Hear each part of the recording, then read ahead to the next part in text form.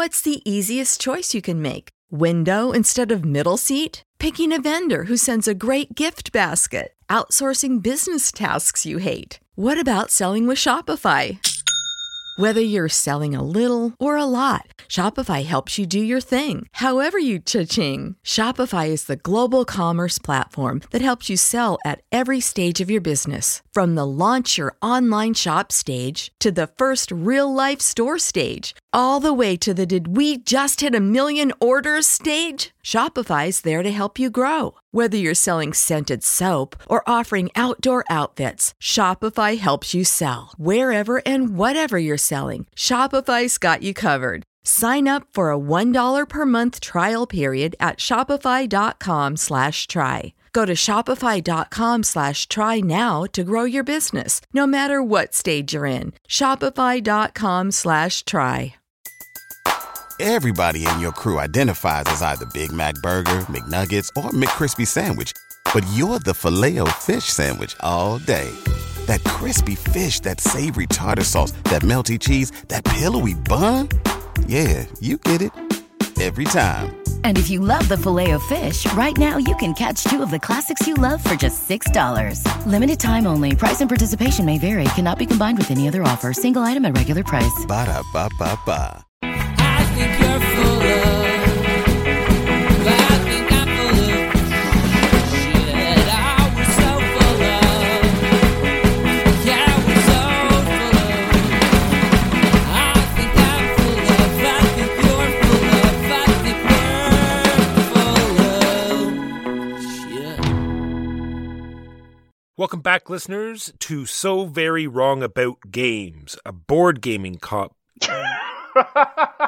A board gaming codpiece about codpieces. a board gaming podcast about, you know it, board game. That's staying in the show. I'm not editing that out. Damn you. I'm here with my good friend, loosely used right now, Mark. How are you today, Mark? I'm holding it together, Walker. I am here in Montreal. I am engaging in every middle-aged millennial's favorite activity, eldercare, because I wasn't traveling enough. And actually, more Montreal news. There's a local hook later on in the show. How are you doing, Walker? Good. You're so close, Mark, yet so far. It was very sad.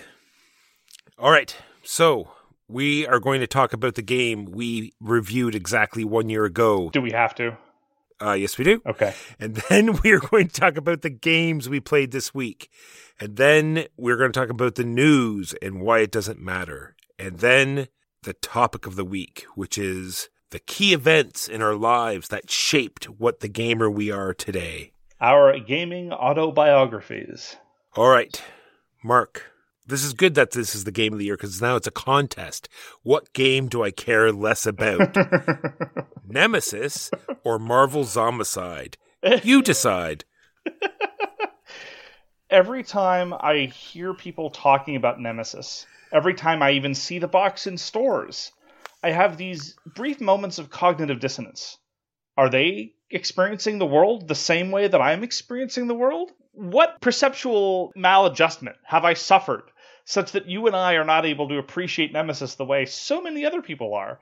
I don't get it, Walker. It's a Matrix moment, Mark. There's like this riffle across my eyesight, and then I have no idea. It was not a good experience. I'm sure I can see where some people might enjoy it. Really? Tell me. If maybe they never got to play Battlestar Galactica as a child, they were neglected. Unfathomable wasn't out yet. I don't know. I am not a fan of Battlestar Galactica. I presume I will not be a fan of Unfathomable when and if I play it. But it is unfair to those games to compare them to Nemesis. What a dreary slog, and just leaning in to all the problems of semi-co-op in not a particularly interesting way, and really leaning into all the unbalanced victory conditions in semi-co-op games. Oh, you need to hit these locations. Oh, they're right next to the starting area? Great. And congratulations. All this narrative and tension that people talk about, which just completely failed to manifest for us. As I recall, I remember this very distinctly because of how much I hated the game. Once, during all of our playings, there was a single turn, a single action of the single turn, where I felt the question arise in my head, are they doing what they say they're going to do, or are they actually going to knife me? Once. One single turn, one single action, buried amongst all our playings. Nemesis failed to manifest any of the promises for me. Oh my goodness. I have thought about it several times since we reviewed it, but I have had no temptation to play. For those who have not heard of Nemesis, you wake up on a spaceship that apparently you have no idea where anything is, and you stumble around blindly while aliens attack you, and someone might be a traitor, and you have several ways to get off the ship, and yeah, lots of things going on, weapon upgrading, noise counters, all sorts of fun stuff. I said fun. I misspoke. Yes. So Nemesis, the game we reviewed exactly 1 year ago. Now on to the games we played this week. Mark, what did you get to play this week? I got to try Stardew Valley, the board game. Oh, cool. Stardew Valley is a bit of a phenomenon amongst the video gaming world. How familiar are you with Stardew Valley, Walker? 0%. I'm familiar with like the concept. It's, like sort of like a, Minecraft sort of, you're in a village, you're collecting resources, you're interacting with people. That's the extent of my knowledge. And there's farming. I'm actually far more familiar with Stardew Valley than I am with Minecraft. I have played neither, but I know many people who are deep into Stardew Valley. The thing about Stardew Valley is that superficially it's very charming and parochial, and you go and you harvest your rutabaga, and maybe later on you get eggs and you make mayonnaise. It's all about mayonnaise, Walker. But then there's this deep chasm of almost, and I mean this seriously, pseudo-Lovecraftian bizarreness right under the surface level of the game.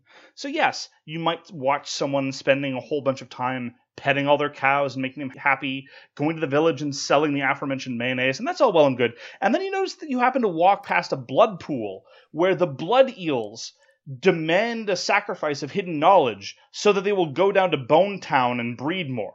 I'm not exaggerating. There are these blood eels. They're called lava worms, but I know they're blood eels. I know blood eels when I see them, who demand a scroll in exchange for further copulation.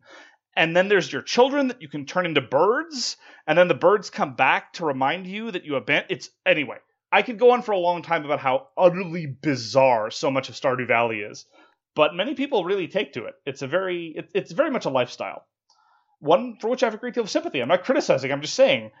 It's the kind of thing where, you're the frog inside the boiling water. You haven't noticed how absurd things have gotten until someone passes by and asks you what you're doing, and the moment you go through the details, you're like, wait, what? Anyway, the board game captures almost none of this. So the board game is very superficially, captures the superficiality of Stardew Valley, which is to say it's charming and parochial and everyone's getting along and you're just raising animals and so forth.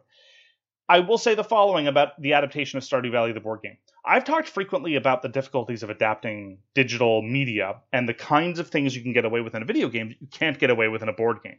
The poster child for this, as far as I'm concerned, is Dark Souls. Dark Souls, the board game, accurately captures grinding, which you don't want to do in a board game, and so it's tedious.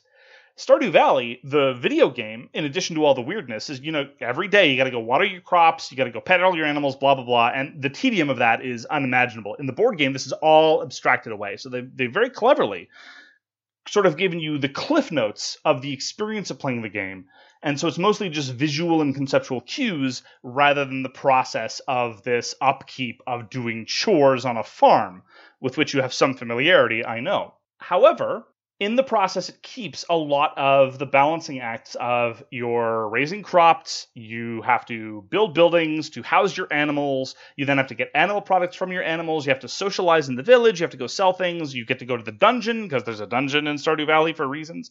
Go fishing, all this stuff. So the scope is impressive in a very, very, very simple game. And so you get this feeling of a sandbox. And I played it with somebody who is very familiar with Stardew Valley. The art is delightful. They don't use assets from the game. It's all original art, but it feels exactly like the video game, and that's all very impressive. The problem is the following. It's a co-op game, and many of your victory conditions rest on fishing or harvesting certain animal products or what have you. And most of those things rely entirely on only gently modified dice rolls. So you might have a chicken and a cow back home, and you might go spend one of your two actions on your turn to go try to get animal products. You just roll some dice, And if you don't roll a chicken or a cow, congratulations. No milk for you, no egg for you. And so the prospect of early on going and doing much of anything is just frustratingly impotent. Now, lots of games ramp up, right? Many worker placement games, you spend the first few turns, you look down either at your farm in the case of Agricola or your clan board in the case of A Feast for Odin, just to pick on a couple of Uwe Rosenberg games, and you wonder, how on earth am I going to fill all this up? This is impossible. But then things ramp up. But your early turns don't have to feel inept and wasteful. Your early turns in a lot of Stardew Valley, the board game, feel incredibly wasteful because you've just got this cow and you've only got a 1 in 6 chance of rolling the cow symbol on the cow die to get the milk that you need. And there's not much else for you to do, so you might as well plink away at that. The dungeon works the same way. Some of your victory conditions need for you to get to the bottom level of the dungeon, which means you need 12 times to descend through the dungeon, which means you go there and you roll your dice and, oh, look, I rolled nothing. Whee! Fishing works the same way. And so the actual process of raising crops is nice because you're not rolling any dice. The prospect of making friends is kind of cool because there's a bit of chance involved, but you can hedge your bets by showing up with lots of things to bribe villagers, because all relationships in video games are transactional. We know this, except for my relationship with Alistair from Dragon Age. He loved me with the fury and intensity of 1,000 Suns. Also Garrus. Garrus loved me in a way he'll never love any of you.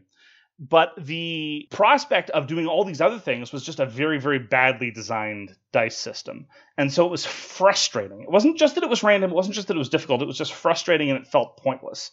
And you have these people who might have a little bit of speciality towards catching fish or going to the dungeon. All that means is every turn, that's what they get to go back and do over and over and over again. So the repetition and the fluky randomness really undercut the rest of its strengths. And there are some strengths. Again, the sense of scope, the charming presentation of the theme, the evocation of a well-loved digital product. There's a lot going for it there. But ultimately, the experience of playing it left me cold. So it's an impressive project. And if you're a huge fan of the property, it's absolutely worth experiencing, I think, precisely once. But past that, I don't think I'll be going back to Stardew Valley, the board game, ever again. So this was designed by Eric Barone and Clay Medeiros, published by Concerned Ape, which is actually the same outfit that puts out the digital game, and put out in 2021. That is Stardew Valley, the board game. I was going through all my games, Mark, trying to get a segue into that painful-sounding game. It wasn't that bad. It was just so many of the where the rubber actually hits the road was the weakest part of the game. A lot of the other stuff was very, very pleasant, but just in terms of actually advancing your victory conditions and having to do these things that the game forces you to do was just like banging your head against a brick wall. Hey, maybe that's it. They should readapt this and make this the Dark Souls board game, because that's like banging your head against a brick wall, albeit in a fun way. So Imhotep is a game that came out a few years ago. This is another Phil Walker Harding game, and I played it on Board Game Arena, and that implementation was done by Exid. So this is the actual board game itself is put out by Cosmos, and in Imhotep, you are putting your supplies on a barge, and the barge sails across and builds the great wonders of Egypt. You're doing the sphinxes and pyramids and the crypts, and it was just like sort of a point salad. It's like, I'm going to put stuff on a boat, someone's going to ship it over, and it's going to get me some points.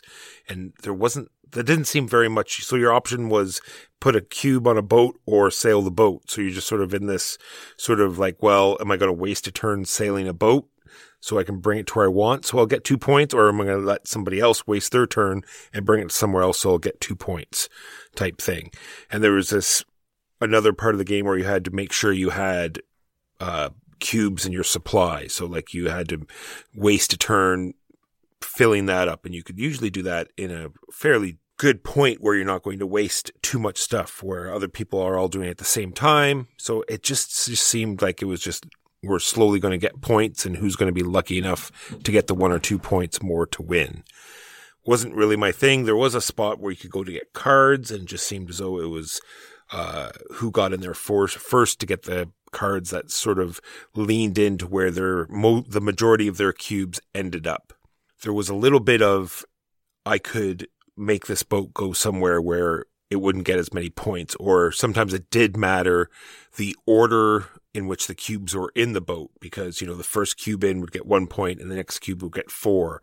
But it more than what happened more often than not was that it would just reverse roles the next turn, where my cube would get 1 point and the other person's cube would get 4 points. So it just all just seemed like this slow rise of points with, not much choice to do anything about it. Would you like to hear perhaps the greatest acronym in all of board gaming? I would. This is from Brian Bankler. I can claim no credit. Brian Bankler of the Tao of Gaming reviewed Imhotep thus. And he said, Imhotep, in my humble opinion, tepid Euro procedural. That is perfect. That is exactly how I felt. I'm glad I got to try it. Like, it was a game that I've always wanted. Like, I was, it seemed interesting, like building these things because you actually like stack them up, but it really didn't mean anything. It just was visually appealing. So I wish they did a little bit more with that. But other than that, Imhotep definitely failed for me. I played Imhotep shortly after it was released a few years ago, and my impression was very much the same. I wanted the allocation of the boats to be cutthroat and consequential. I wanted there to be really serious timing concerns. I wanted the gimmick of stacking the bricks to feel cooler, but as you say, it was mostly just visual distraction. Sometimes, you can send the boat somewhere to really try to undercut someone's position, but it didn't really come out to much, and I found it disappointing as well. Yeah, because, you might send a boat somewhere else so they don't get as many points, but that means you're not putting a cube on a boat and you're losing points, right? So, and that was Imhotep. I get to play Sheepy Time again. Sheepy Time is by Neil Kimball, and it remains aggressively delightful. The variety from play to play is offered through two very, very simple things. One of them is you can play with different nightmares. There are 3 different nightmares outside the box, and the different nightmares move in different ways. This time we played against the Bump in the Night, and I say against, but it's not a semi-co-op game at all. It's just an adversary that everyone has to contend with in terms of the timer of the round. And the Bump in the Night scares you less often, but it ends the round more quickly, because in Sheepy Time, you're going round and round this track, your sheep trying to jump the fence, but if the nightmare jumps the fence, everyone's knocked out of the round immediately. And so that's one of the things you have to balance, not just the nightmare landing on your spot and scaring you out of the round, but just whether the nightmare is going to end the round entirely for everybody. And with 2 players, it was really quite pointed, because when there's only 1 player left in the game, and like many push your luck games, Raw for example, when only 1 player is left in the game, that's when you see the real drama. When there's one person really sweating about how far they think they can push their luck before the round ends. And in Sheepy Time, when there's only 1 player left, you start burning more cards off the deck, which means the nightmare moves more quickly. And when there's a 3-player game, I played it the first time with 3, and with 3 it's quite good, but the first player to bow out, it feels a little bit like a failure because you're not really increasing the pressure on anybody else. But when there's 2 players, the first player to bow out puts considerable pressure on the second player, and so it adds a lovely little bit of force to that initial decision. The other bit of variety from play to play on Sheepy Time is which tiles come out around the board and which powers get to be triggered. I spoke last time about how there was the possibility of combos, of setting yourself up for monster turns or a very impressive series of triggering. This time, there was a little bit less of that in terms of movement. We didn't have a whole lot of movement powers, but there were a fair number of scoring powers. And so the ability to set that up and to rack up a very, very high amount of score was very much appreciated and led to some interesting trade-offs. And it ended on a nail-biter because the player who was losing and who had been losing most of the game was the one who pushed their luck, made that risk and the last round, and it paid off, and so they won, because Sheepy Time's victory condition is, yes, you can get yourself closer to victory, but eventually somebody needs to engage in what seems like a Herculean task, but you really need to force yourself to do it. I'm way too conservative for games like this. I don't think I'll ever win a game of Sheepy Time. I just don't have it in me. I don't have what's in me to be the dreamiest sheep walker. I'm just going to have to contend to be less dreamy of a sheep. Just the name alone is adorable, by the way. It's Sheepy a very Time. adorable game, and it's surprisingly good. It's presented in this package that makes it look like a children's game. I don't know if kids would be able to play it. I suspect they would, because the rules load is not very difficult. You play one of 2 cards in your hand, and then you move forward, and you possibly execute a condition. The scoring might be a little bit trickier for kids to understand in terms of round to round, but in terms of how you win, I think it should be relatively straightforward for a child to understand, because it's literally a question. You talked about Imperial Steam. Rajas the Ganges does the same thing. There are 2 markers, and you win by having the 2 markers cross. So that element, I think, should be graspable by nearly anyone, any child interested in playing a game. So I'd certainly be willing to try it with younger gamers. But Sheepy Time is delightful and really tense and cute and interesting. And those are 3 things that don't often go together, even in the context of sheep-themed games. So I definitely see what the hype is about. I thoroughly recommend it. Sheepy Time by Neil Kimball and Alderock Entertainment Group. All right, well, speaking about spinning around a track, I got to play another older game called Iki. This came out about 5 years ago, but now it just got a new reprint. And this is designed by Kuta Yamata and put out by Sorry, We're French. I was not expecting that. That was a turn. I was expecting a certain nationality perhaps to be represented in the publisher. I was not expecting to head to France. It's this how it goes. So it has a very interesting sort of turn order sort of sequence thing that I really enjoyed. So there's this constant fear of fire. So 3 rounds, 3 or 4 times during the game, there's going to be a fire started, and you have to like make sure you have your fire brigade and or your anti-fire number fairly high, because this is going to determine who gets to place a token at the beginning of the round. So it's sort of like turn order, but not completely, because now when you place your token, you're deciding on how far you're going to go around the village and what order you're going to go around the village. So you can go sooner in the turn but not move as far, or you can go later in the turn and go quite a few spaces. So it's very cool decision space. Like, what am I going to do? How far do I want to move? Do I want to go before the other players? Because there's this hiring phase of all these different occupations, and some of them are very powerful, so you might want to get them before other players do, which means you can't move around the board as quickly, because you want to move around the board, because once you do a full lap, you get to increase the level of all your sellers. Because when you buy an occupation, you put it out into the market and you put a marker on the track. And if someone else visits your market, they get experience. Or when you go, like I said, when you do a lap, they get experience. And then when they get full, you get to retire them and they get all the benefits they would if they're on the board, but then you don't have to feed them. All sorts of very interesting things going on here. So at the beginning of your turn, before you move, you have to decide whether you're going to take money or hire one of these occupations. But in order to hire an occupation, like I said, you have to have a marker in order to track your experience. You only have 4 of those. You only have so much money. So it's all these decisions on, well, if I have enough now, do I not hire one? Do I take money? But I can't hire one because all my markers are already out. So it's this nice back and forth of trying to get them retired and trying to keep them. And you want to retire them because then you don't have to feed them anymore. But there's also this end of round bonus. At the end of every round, you like sort of look at all the different districts. And if you have a nice matching of the same sort of artisans, like I have a group of artists here in the same group, then it's a multiplier, number of tokens times the number of occupations. So you sort of want to keep them on the board because you get victory points, but you sort of don't want to have to feed everybody. Very interesting game. Looking forward to playing it again. Iki. So you showed me Mindbug. Mindbug is a game that we got a review copy from one of the designers. It is currently on Kickstarter for another couple of days.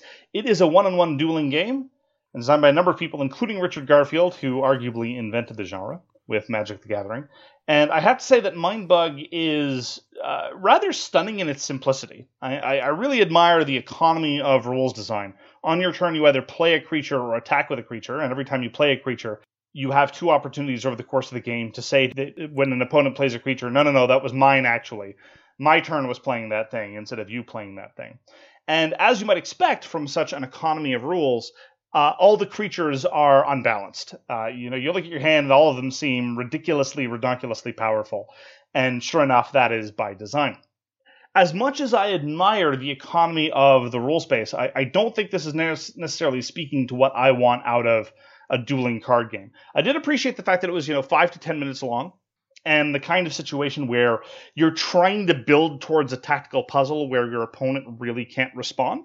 It's the kind of thing where a small number of keywords is ultimately going to be driving what happens. So your opponent puts out a sneaky creature, and sneaky creatures can't be blocked except by other sneaky creatures. You look at your hand, you don't have any of those, but you do have a creature that says when you play it, kill all creatures of strength 4 or lower. So you play that, and that kills the sneaky creature. And then the other opponent doesn't have anything that can stand up to the creature you just played, but they do have something with poison, which automatically kills everything that it fights. So you play the thing with poison, etc., etc. And it's not that it's necessarily a tit-for-tat battle, but it's just that you have to find the appropriate tool in the given context to counter the incredibly overpowered thing that your opponent just played. And so I found it very clever. It just doesn't necessarily speak to my preferences. When I play a dueling card game, I'd rather have something with a little bit of deck construction and a little bit of asymmetry and a little bit of character to the cards that I'm playing, above and beyond just I am playing a series of overpowered one-shots. I didn't really feel that there was a thread to be pulled on. It was just a series of ever-shifting tactical considerations.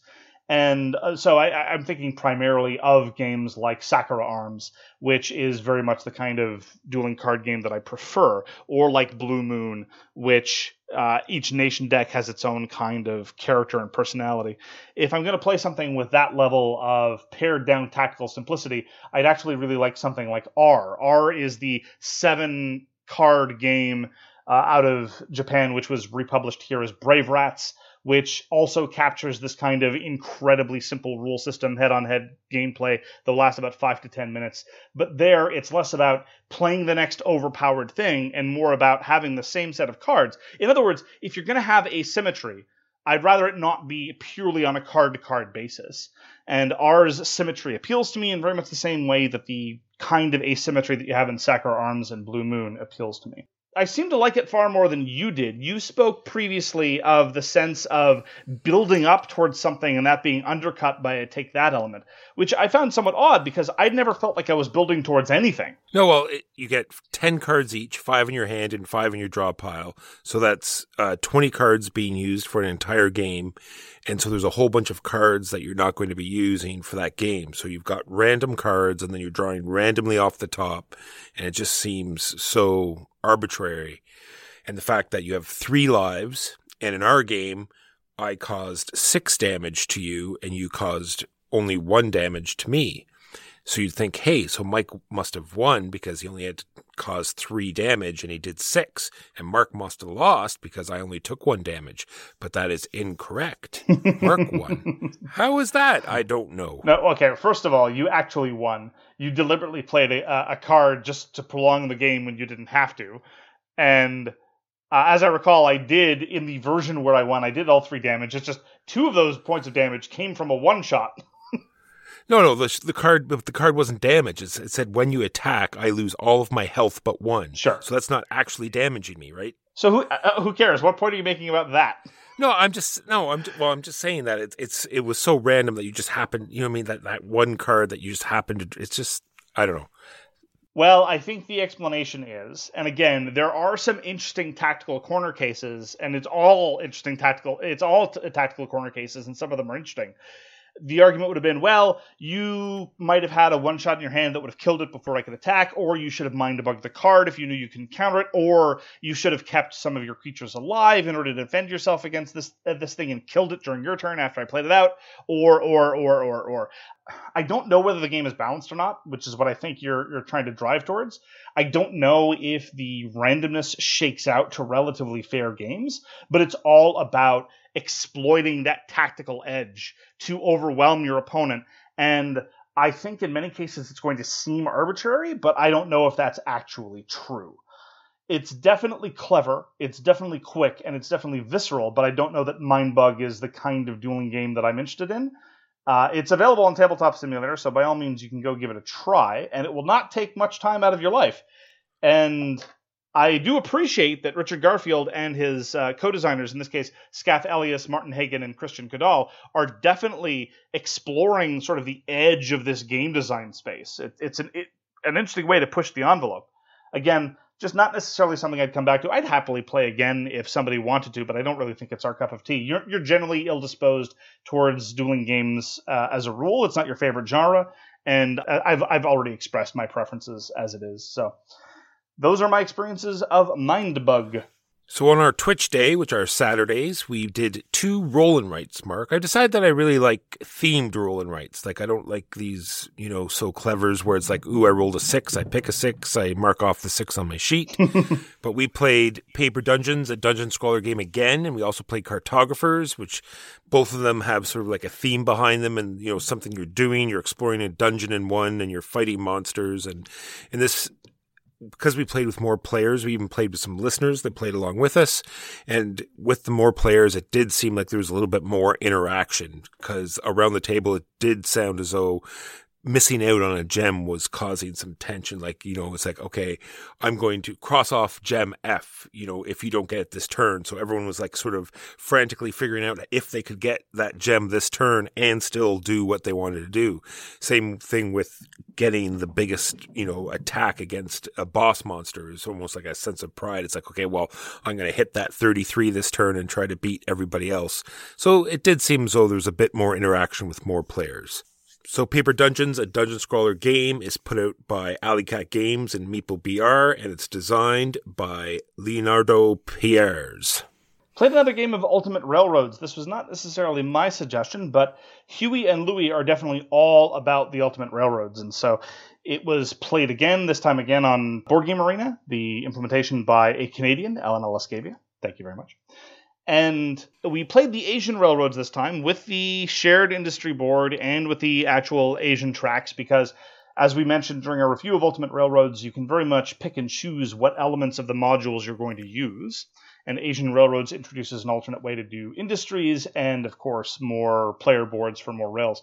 And it really highlighted, now having played Asian Railroads a fair number of times, this is really the kind of game system that kind of sort of depends on expansions. I don't want to oversell this. I'm not saying that the game can't stand on its own 2 legs. It's just when I have the same rail sets time after time after time, I definitely feel like I'm playing a pattern. It's like, okay, first I move this marker here and I get that bonus and then I get that other thing here. And it's like, okay, I've done this before. I've been here, I've done this. Because the action selection itself, the worker placement, is admirably stripped down and very, very clear and focused. And that's one of the reasons why the worker placement is so tight and turn order matters. And you have to be very, very careful about prioritization. But a consequence of this is that all the action is on your player board and it feels like a solvable puzzle. And I'm not saying that I've solved it. It feels like I'm triggering the same kind of steps because things have to be done in a very specific order. Doing things out of order makes no sense in Ultimate Railroads. And as a result, it feels more scripted than I would like. Still happy to play it. If somebody else suggests it, I'm willing to play Ultimate Railroads. But again, as time goes on, I feel like there's a diminishing returns. And I'd like to play more German. I'd like to play more American. But as far as the original Russian Railroads and the Asian Railroads tracks are concerned, namely the ones that are available on Board Game Arena, I feel like I've done those a lot. And I'm not particularly keen to go back to those. Yeah, so I'm hoping they put like the other expansions in. And I'm definitely want to give it a try when they're implemented, if they ever are. Yes, Ellen Alaskavaya, please, for your fellow Canadians, give us some more railroads.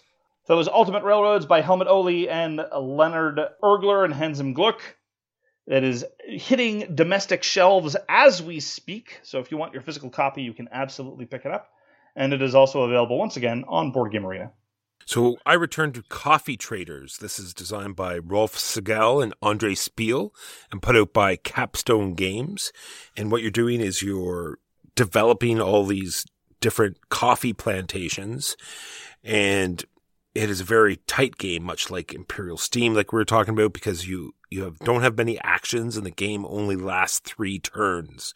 So you're putting out all these buildings, you're harvesting coffee, and I really like this sort of disconnect, because no matter how much you build up this coffee plantation, it's totally separate from the buying phase.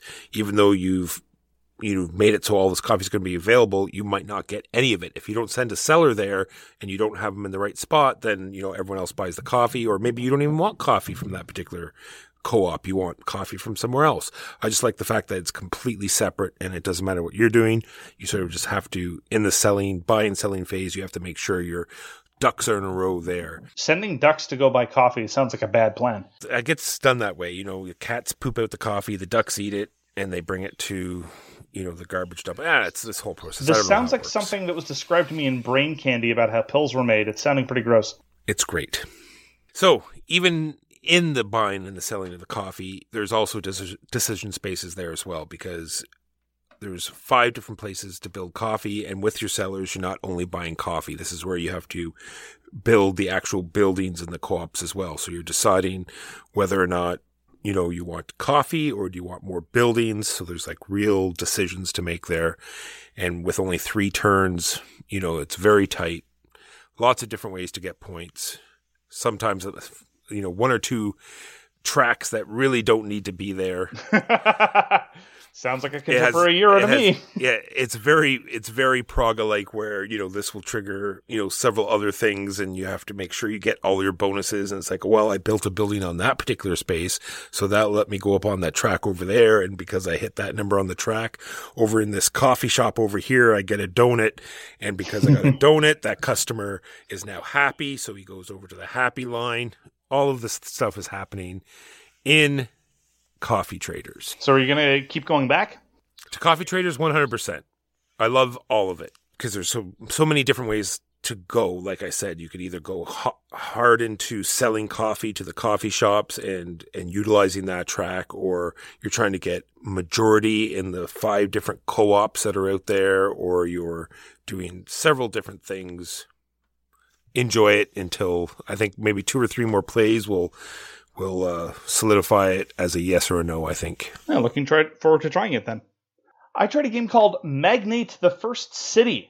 This is by James Naylor of Naylor Games. I wonder how James Naylor got a job at Naylor Games. I suspect improper hiring procedures. So this has a number of red flags. First-time designer, immediately going to publishing, a massive box full of unnecessary plastic.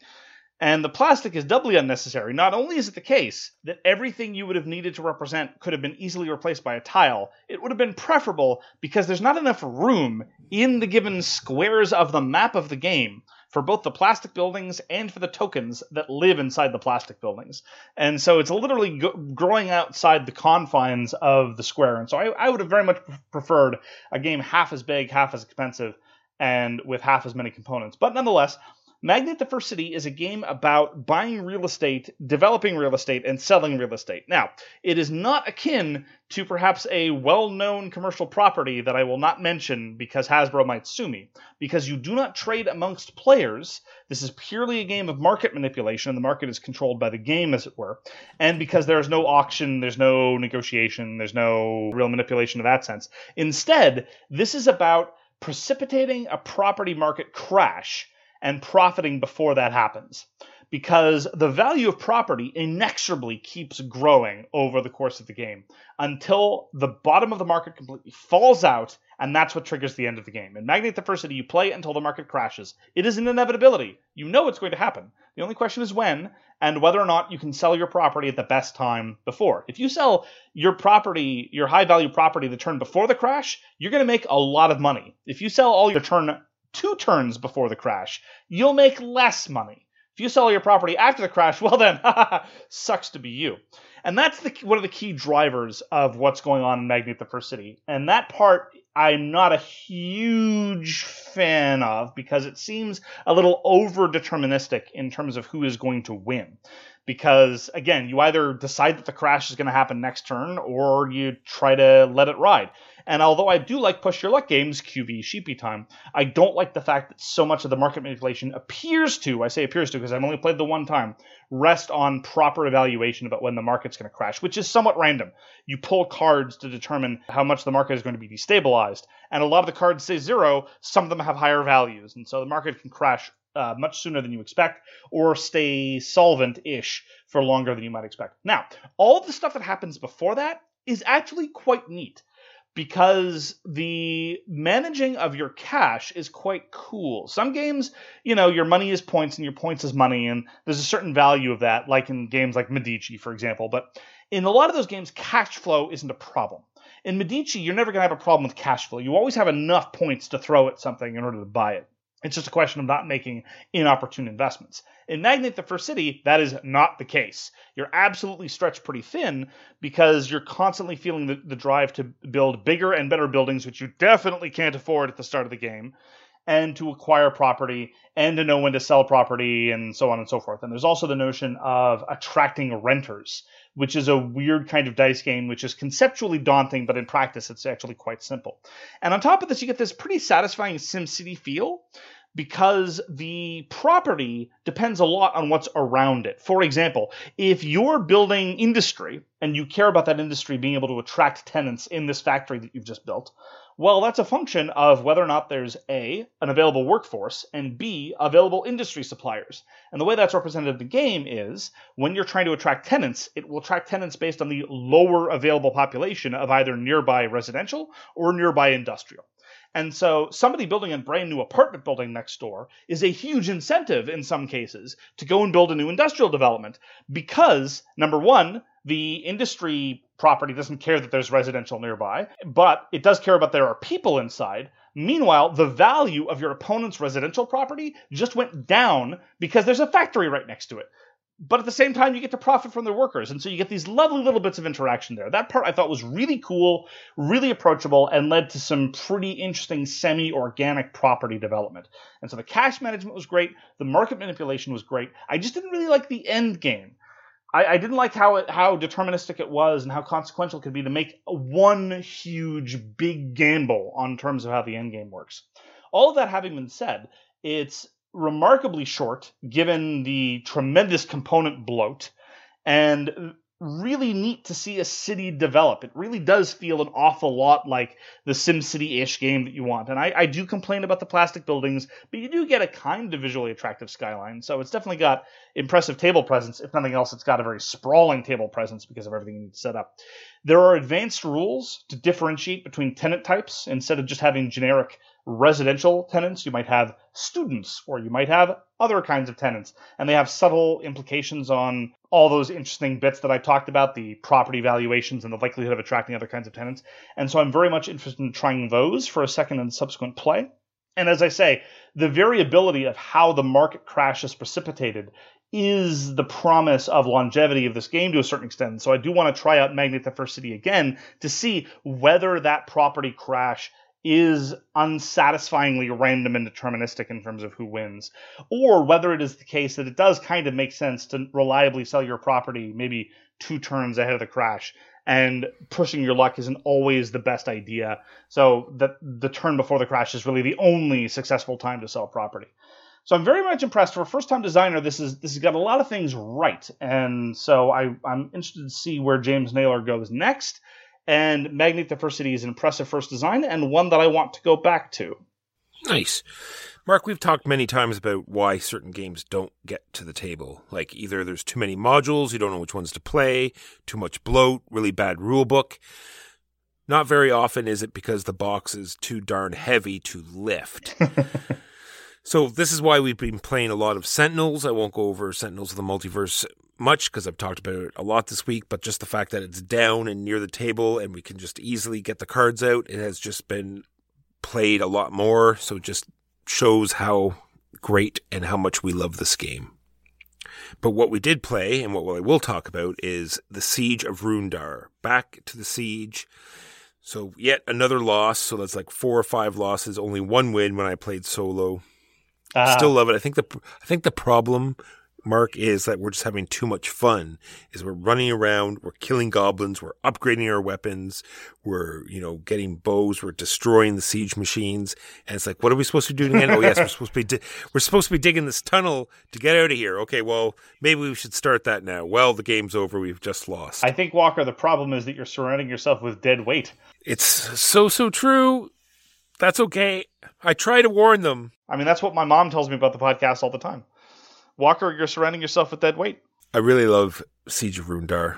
It's nice, easy, fun, interesting. There's figuring out because there's when you end your turn in the center, you can refresh the market, and there's 3 different levels of weapon.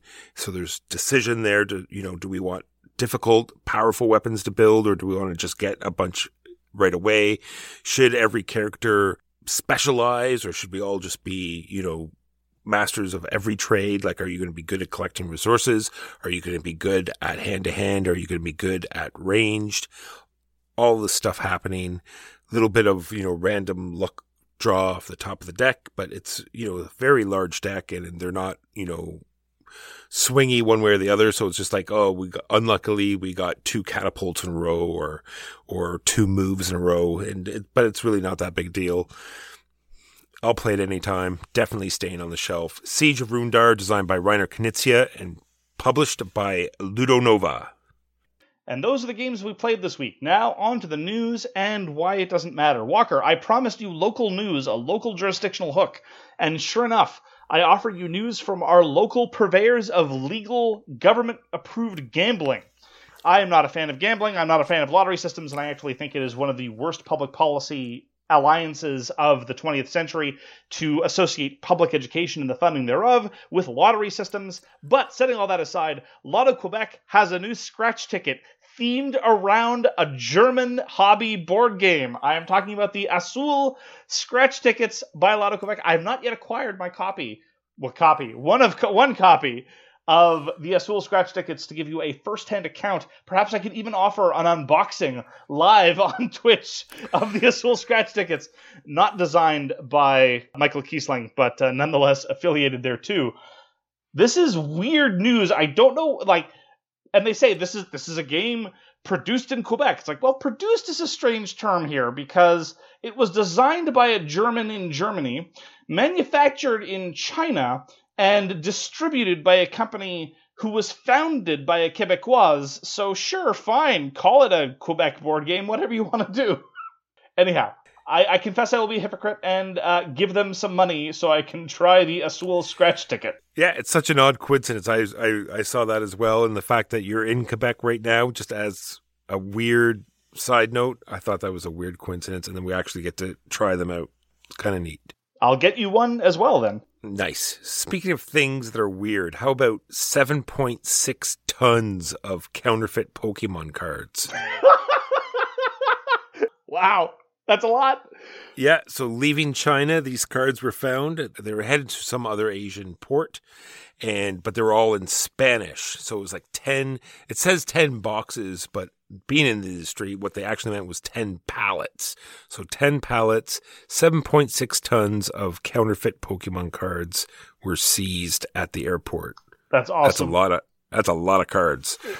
Oh, wow. Just think of how much they'll weigh after they evolve. It's true. Pokemon Rimshot.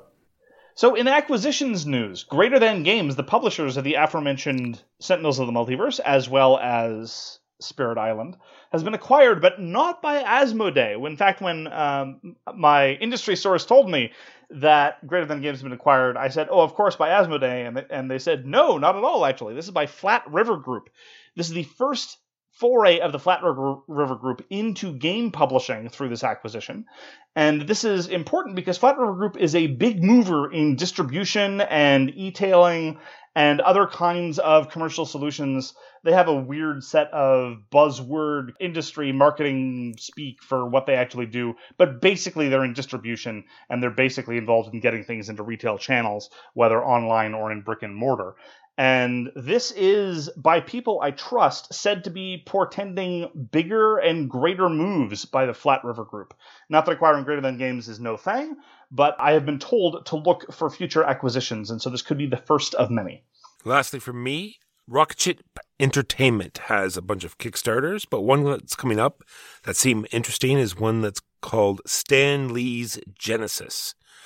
And what you're going to be doing in this game arc is creating like an entire world. You're going to be populating with heroes and landscapes and buildings and sort of storytelling that this whole sort of universe thing. And it seems like it might be interesting. I definitely want to take a look at it. It's supposed to be coming to Kickstarter next month. Stan Lee's Genesis. This sounds like a superhero version of Microscope. Microscope is a game by Ben Robbins that has been out for a while, which is indeed a role-playing game where you build an entire universe. Finally, for me, A Billion Suns, the spaceship deep space corporate battle game that was released by Osprey Games this year, designed by Mike Hutchinson, designer of Gaslands, has its first expansion out. This is a pay-what-you-want expansion, which is great, called Warzone. And one of the great things about indie miniatures wargaming, which I really appreciate far more than a lot of other games, is how incredibly responsive the designers are to their community. This is largely a function of the small scale, but the quick turnaround and responsiveness to community can really help the game evolve in the ways that the players actually want it to.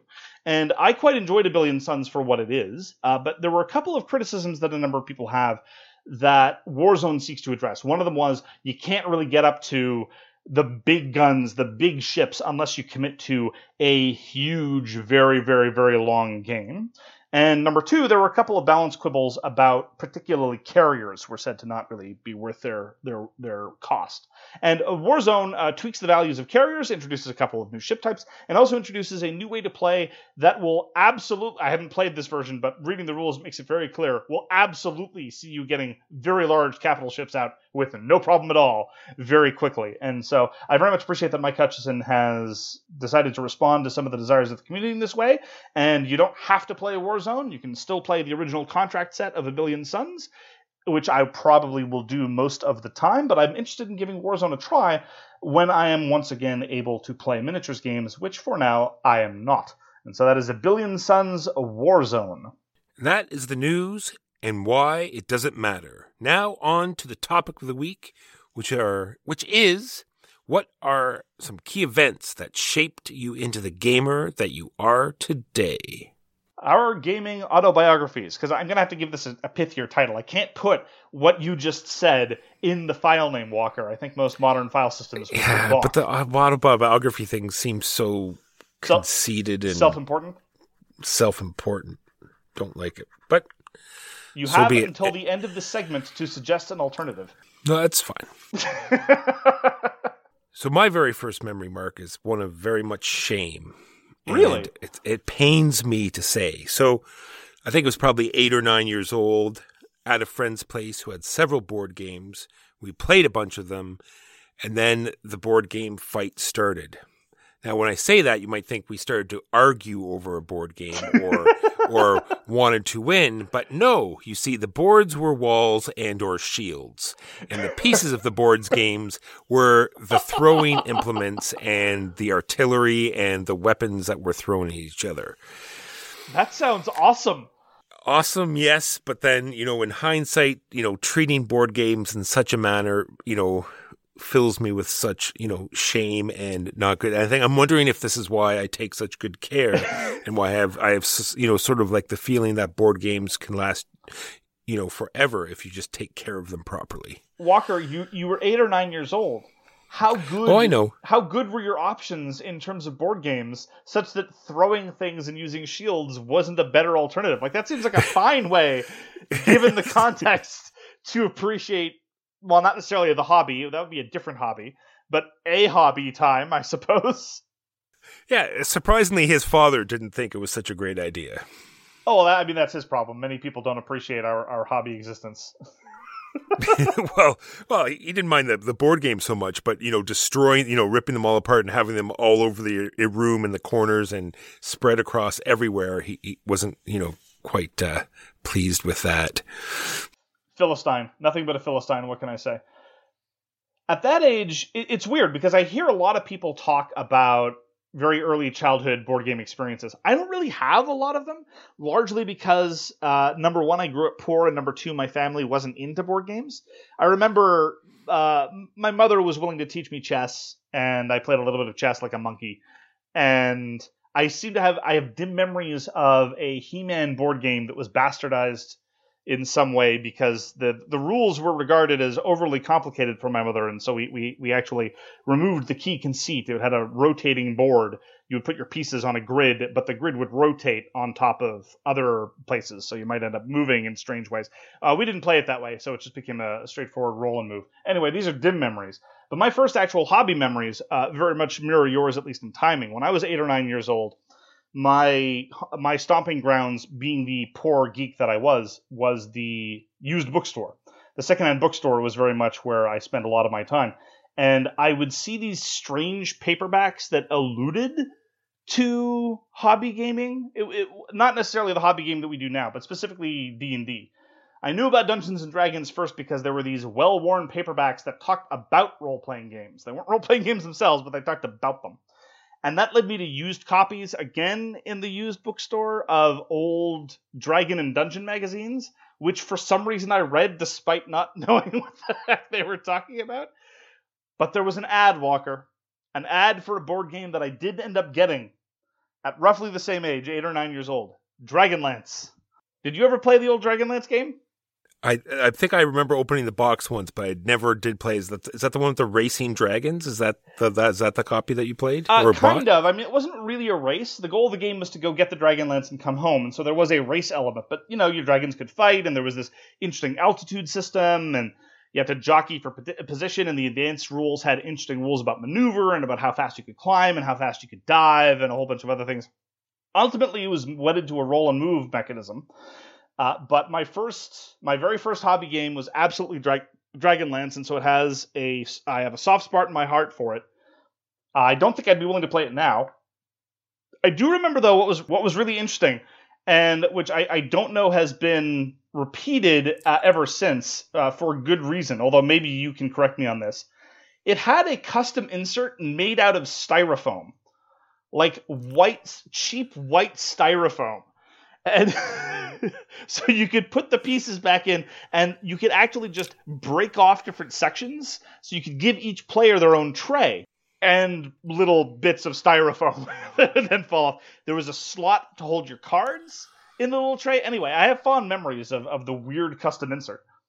Milton Bradley's Samurai had the same sort of system, where you hold all the swords in your hand and everyone pulls the swords out for turn order. It had the same styrofoam thing where when you bought the game new, you'd pull it out, you'd break apart the different sections where everyone would put in their pieces. Well, there you go. But it wasn't like the really cheap white styrofoam. It was like the sort of curved, solid gray styrofoam. Oh, okay. No. This was really, really cheap styrofoam. Like raw styrofoam. Yeah, I know what you're saying. Yeah, absolutely. And but again, though, despite the fact that I have very, very fond memories of Dragonlance as a very proto little gamer, I still had no one to play with. I mean, I played a couple of times. I seem to recall with my sister's friends. Not my sister. My sister didn't play board games to this day. Just no interest whatsoever. I never really had a peer group to play board games with at that age. But for some reason, I played with her friends a couple of times. I don't know what was going on when I was an 8 or 9-year-old kid. Must have been weird. Anyway, so that's my very early. That is my birth as a hobbyist gamer, as it were. So my next point, it's going to sound negative, but it really isn't. It's like never rely on anyone. And what I mean. GTA. So what I mean by that is like when I organize like a game night or just like a single game, I never count on people showing up. Like I make sure there's that one key person I know is going to be there for sure, and then if other people show up, it's just a bonus. Always have a backup. And this came into play in our small little town here. There's a military college, and they'd hold a convention every year. And it was our only convention we had in the town, and it was put on by the first year students, and some of them they weren't even gamers. It was a project for them, correct? Interesting. And then one year they just dropped the ball and said, "Well, we're just not going to do it." Well, that was not acceptable to me. So I went to them and I said, "I will just take over this project," and I wasn't that old. So it was this whole convention that I organized on their property. They came back to me after the fact, and I know it wasn't done any other year, and suddenly everything had to be bilingual. So that was yet another crazy hurdle that we had to go over. But anyway, even after that, I did the one the year after. So like organizing conventions, making sure that things were done and not relying on people, and making sure everyone had fun. Well, that sounds like a very illustrative, formative moment. What kind of games were played back in this dinosaur time of your youth?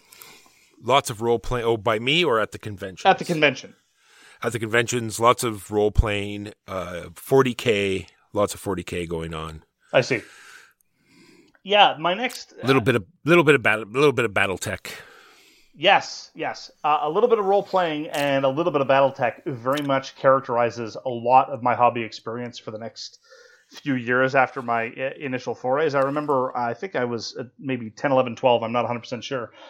For Christmas, my parents got me the D&D Basic Red Box, as well as the recently released AD&D 2nd Edition Player's Manual and Dungeon Master's Guide. Now keep in mind, so I'm a 10, 11, 12-year-old kid, and I simultaneously get the basic Red Box as well as these two books. And this was pre-Wikipedia. This is one of the great things about Wikipedia. I use Wikipedia all the time. I recommend donating to Wikipedia for what it's worth. Wikipedia will tell you where to start and what various things are. And many modern board games, you pull up the box and it says, start here, read this first, or things like that. But I didn't even know I'd been given two different games. I'd been given all this stuff to read and try to process, and no real way to guide it. So obviously, like many children of the era, I stumbled through in a very, very, very sloppy way. And I personally blame whatever retail employee directed my parents into this bizarre smorgasbord of different role-playing products at a young age. But that is indeed what happened next. Did you go through a D&D phase, Walker? I did. It was sort of like I did play some board games beforehand, but it was very, very seldom. I guess that was one point I forgot to. I did have Colditz when it first came out way back when. I remember Colditz? Yeah, when I was very young, and I remember we had this big sort of like I had half my class over, and we did this sort of like survival game out. And we were supposed to be camping out on the farm, right? And we were shooting cap guns and we're, racing around the countryside. And like, these sort of things, when you're camping in the middle of the night, kids aren't going to sleep. We all end up, coming back to the house, and I'm determined that I'm going to have all these guys play this game. This is how, right. How, into board games I've always been. I was going to actually make my standard jokes, because next up is some very salient and influential formative high school experiences that I had. And I was going to make my standard set of jokes about how clearly I was a nerd and you were a jock. But thank you, Walker, for preempting those comments and demonstrating that where I was being inundated with books and trying to read things, you were A, being social, B, throwing things at people, and C, firing cap guns in the woods. So I think we've got the perfect... the perfect differentiation between our different high school experiences. Of course, I keep forgetting, you were also a theater kid, which is bizarre to me in any number of ways. True. I did a little bit of everything. I realized that's where I was going with this. So yes, when high school started, there was a notice on the library door about a D&D group starting, and I had to go ask for permission because, like I said, we did live on a farm that was a little farther away, so this would require rides into town. So sure. It had to be something that had to be organized, and I was given permission, and that was the start with that particular group of guys. We almost did everything. There was this game called Clayerama that was fantastic. Have you heard of Clayerama? No, tell me more. You take clay, like plasticine. I'm with you.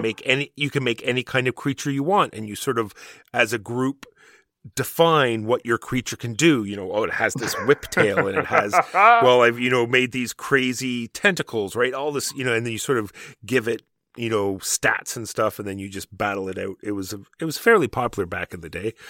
And like I said, we did D&D, lots of Paranoia, which is a fantastic role-playing system. Yep. And then we got into 40K, first edition, and it just went from there. Oh, really? First edition was roughly at that time? Yes.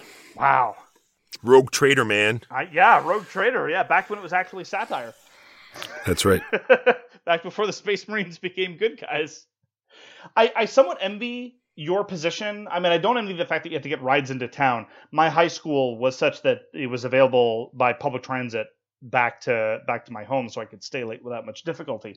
But I envy the fact that, to a large extent, your hobby experiences at the formative age were in groups that were not established by you. I was kind of in the position where my friends and I that were hobby gamers, we basically had to start everything from scratch. And so we were stumbling around in the dark. We didn't know what we were doing. And so sure enough, there were some other things that I got introduced to in high school above and beyond role-playing. I mean, yeah, we played some AD&D. We played a lot of Dangerous Journeys in high school, which was one of Gary Gygax's last systems before he died. It was one of those things that appeals very much to a teenage role player. Fabulously baroque, systems for everything, numbers upon numbers upon numbers. When you think that systems are better insofar as they're complicated. I don't know if you ever went through any of those phases, but I definitely did as a gamer. That weight necessarily meant depth. Call it my Vital Assertive phase. And above and beyond role-playing, I first got introduced to Napoleonics miniatures. This was introduced to me by my history teacher, Roman Yaromowicz, who sadly passed away a few years ago, but he was a very, very powerful influence on me. He taught me how to debate. He taught me a lot about the historical periods that I still love. And he taught me how to wargame. That was my first wargaming experience with Napoleonics miniatures. We played a number of Avalon Hill systems and a couple of other weird systems whose names are lost to memory. And so that's one of the reasons why when I do wargaming, I still gravitate towards the Napoleonic period. And although my miniatures gaming, I haven't done Napoleonics miniatures gaming for a very long time, ever since I left high school, basically. But I still do tabletop miniatures gaming. So my introduction was not 40K or Games Workshop. My introduction was the old 6mm Napoleonics games. And this was capped off the final experience of Napoleonics miniatures. We sort of did, not really Waterloo, but a sort of hash of Waterloo, where, the geography was roughly the same, but the nationalities didn't match up. So here, this was actually Russians assisted by Germans defending the French attacking during Waterloo. That was great times. Well, that segues 100% perfectly into my next one. Kingston Wargamers Association. Now, this was a group of men that got together once a week, and that's what they did. They played Napoleonics and other stuff. So I played Napoleonics a few times, but it was majority the other stuff. They would have this closet full of Avalon Hill games and or other games, and eventually some of my other friends would come with me, and we started to do some magic there, and it was where I learned what I always say is valuing people's time. All of these guys were older than I was, so it gave me this sense of what we were doing. I shouldn't say mattered, but it was worth doing. And these people took time out of their day. And this is the 1 week where they got to do stuff. And this is what they chose to do. And you are not to take that lightly. You're not to waste their time. You're not to, value their time. And that's where I learned that. That's also where, when they finally closed down, this is where I inherited, these tons of war games that you saw that I finally got rid of. And when I, started my own group, where I started the same sort of thing, don't rely on anyone else, then that's when I started to do my, weekly night. Interesting. It always seems like Avalon Hill games are the ones that are stuffed in the closet, because when I first got seriously back into hobby gaming, so there was a prolonged period of drought in my university years, because, again, I didn't have any opponents. I didn't have the little structure that my history teacher had given us in order to do Napoleonics gaming. And it was actually just by chance when I was visiting people in Vancouver that I picked up a copy of Carcassonne from a comic store. And that was my way back into gaming. And I actually found, quite by accident, that some of my friends there were interested in trying out some of these weird things. And so that was my sort of standing on my own legs as an adult, kind of, sort of. I wasn't really a full adult yet. I was still just out of undergrad. Actually, I don't know when I'm going to think of myself as a full adult. I've always felt my entire life that I've been 12 going on 60. I felt that way as long as I can remember. But maybe someday I'll consider myself an adult, or at least maybe when my parents call me an adult. And so it was, and it was the standard sort of what's the top 10 on Board Game Geek for a long time was what I was being gravitated towards. So at the time, and this will absolutely date me for when I started really into the hobby hardcore, Puerto Rico was number 1 and Tigers and Euphrates was number 2. And that was where the ranking was. And so that's kind of how I started exploring things. So how did you get into Euro games, Walker? Well, like I said, it was mostly that one night gaming that was going on. And then in that case, it was almost all 40K all the time. I had several, 4x8 tables. At one time, it went for about 2 years, where it was 24 people would come to my house on a given night. And a lot of the times it would be, if there weren't enough tables, there was one sort of board game table, and whoever was left over would play a board game. And then... So if the people who came to play 40K, their consolation prize, if they couldn't play 40K, was they'd play board games. That's right. Wow. And then eventually some people just came to play board games, and if they didn't have enough players or I didn't have someone to pair with, then I would be in on the board game as well.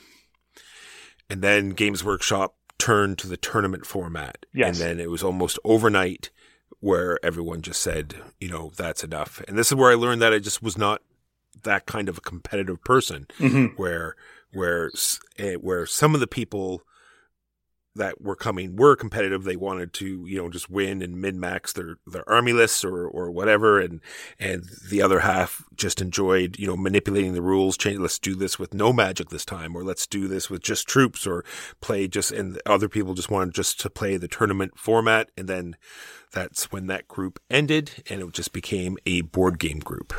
A lot of people have your trajectory, I think. They start with miniatures games, usually Games Workshop, but not always. And then they start exploring Euro games and maybe via the intermediary of more Ameritrash type style games, Troops on a Map, that kind of thing. I went through the opposite trajectory. I started miniatures gaming shortly after my introduction to Eurogaming, a couple of years afterwards, because at the time, Eurogames had not yet discovered campaign systems. And so the only way to get campaign systems and get a big taste of the old days of being able to level up a character and the joys of continuity was through some of the old discontinued specialist games from Games Workshop. I'm talking specifically about Mordheim and Necromunda. And that was kind of my way back into tabletop miniatures gaming, precisely because I wanted to play campaigns. How times have changed.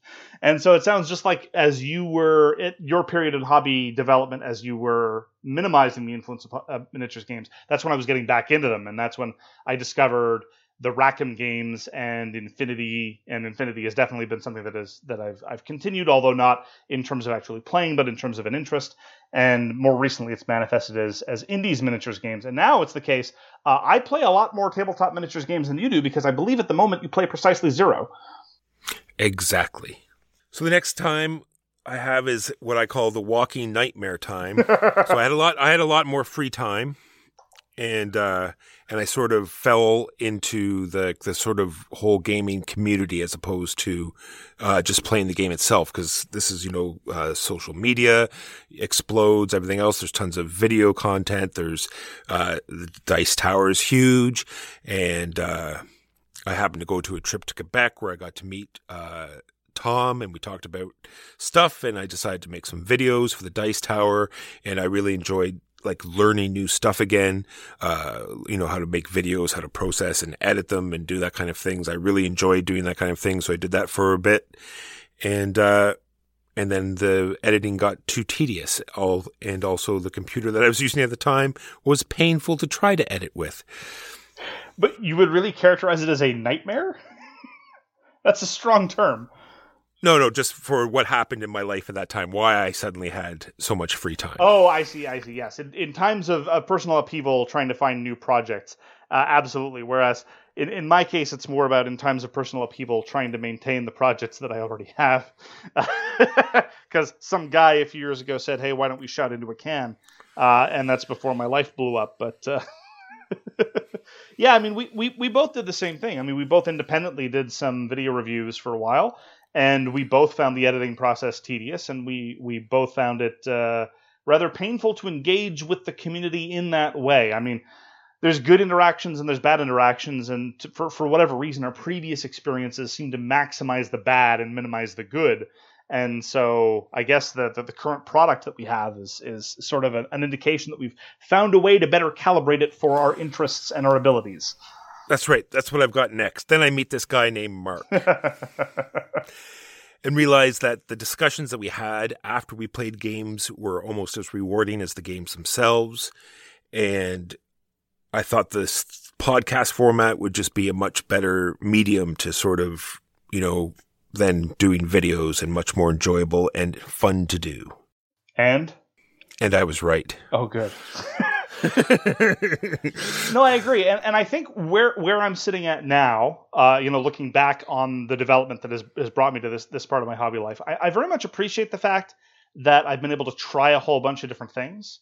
I try not to be too boastful in terms of self-identification, and indeed I kind of make fun of people who take their self-identification as a gamer too seriously. It's like, oh, I'm a heavy gamer. It's like, oh, I'm a strategy gamer or whatever. But I do kind of self-identify as an omni gamer, in that I like to try lots of different things. Now, maybe that just makes me a dilettante, but I still do role-playing games, although now it's narrative game masterless role-playing games, especially the stuff of Jason Morningstar and Ben Robbins, things like Fiasco, things like Durance, things like Kingdom, and other games of that ilk. I still play tabletop miniatures games when I can, but again, mostly indies. They're cheaper and they tend to give me more satisfaction for where I am now. I still try to play consims, historical war games, but ultimately, to a certain extent, we're reactive. Being a hobby gamer is somewhat dependent on the people that you're surrounded by, right? And I cannot complain about the group that I was forced to leave temporarily in Kingston. It's a great group of people that are game for almost anything, but it is not exactly particularly keen for historical wargaming. And it is not necessarily particularly keen for the kinds of tabletop miniatures games that I tend to favor. Although there are some exceptions. There are some people like the Handwerker and Huey are usually willing to try anything once, maybe even twice. And I did notice that when I first met you guys, things did seem to be what I would call situationally trashier. Namely, there was a tended preference, especially as characterized by Huey, Dewey, and Louie in the earlier days, favoring troops on a map games more than, say, auction games or other kind of standard Euros. And that has kind of been in a state of flux. It's kind of, the tastes of the local group have evolved. But it's still the case that I find myself gravitating more towards trashy conflict games by virtue of the local community. And that's fine. That's just the way communities work. Gaming is a social endeavor, and you kind of have to play what people want to play. It's so true. I just have to say, I'm at a great place right now. I have my mornings completely free and my afternoons for my family stuff. And I've sort of situated different days for different sort of theme. We got our Fridays where we do heavy Euros. We have our Sundays now where we're doing campaign games. We're doing Mondays, which are sort of like sit and learn and sort of just hang out and do gaming. So everything is ducks in a row. Happy times for me, so I cannot complain. All you need to do now is figure out how to sleep. I said, sleep, that's optional, right? Yeah. I don't think sleep. Yeah. This is work on top of everything, and the fact that this freaking guy that's supposed to be doing this podcast with me moved to the other side of the country. Yeah. Well, that's going to do it for this week. Thank you very much for joining us for So Very Wrong About Games. If you'd like to get in touch with us, you can reach Walker via his email, justrolledadice@gmail.com. You can reach me, Mark Bigney, on Twitter, @TheGamesYouLike.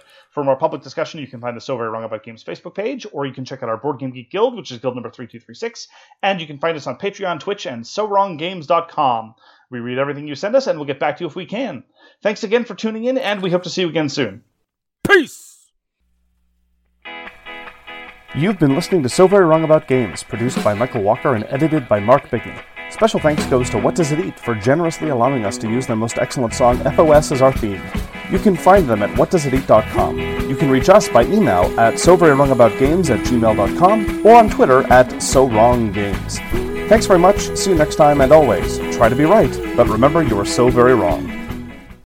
As humans, we're naturally driven by the search for better. But when it comes to hiring, the best way to search for a candidate isn't to search at all. Don't search, match with Indeed. When I was looking to hire someone, it was so slow and overwhelming. I wish I had used Indeed. If you need to hire, you need Indeed. Indeed is your matching and hiring platform with over 350 million global monthly visitors, according to Indeed data, and a matching engine that helps you find quality candidates fast. Ditch the busy work. Use Indeed for scheduling, screening, and messaging so you can connect with candidates faster. And Indeed doesn't just help you hire faster. 93% of employers agree Indeed delivers the highest quality matches compared to other job sites, according to a recent Indeed survey. And listeners of this show will get a $75 sponsored job credit to get your jobs more visibility at Indeed.com/podcast. That's Indeed.com/podcast. Terms and conditions apply.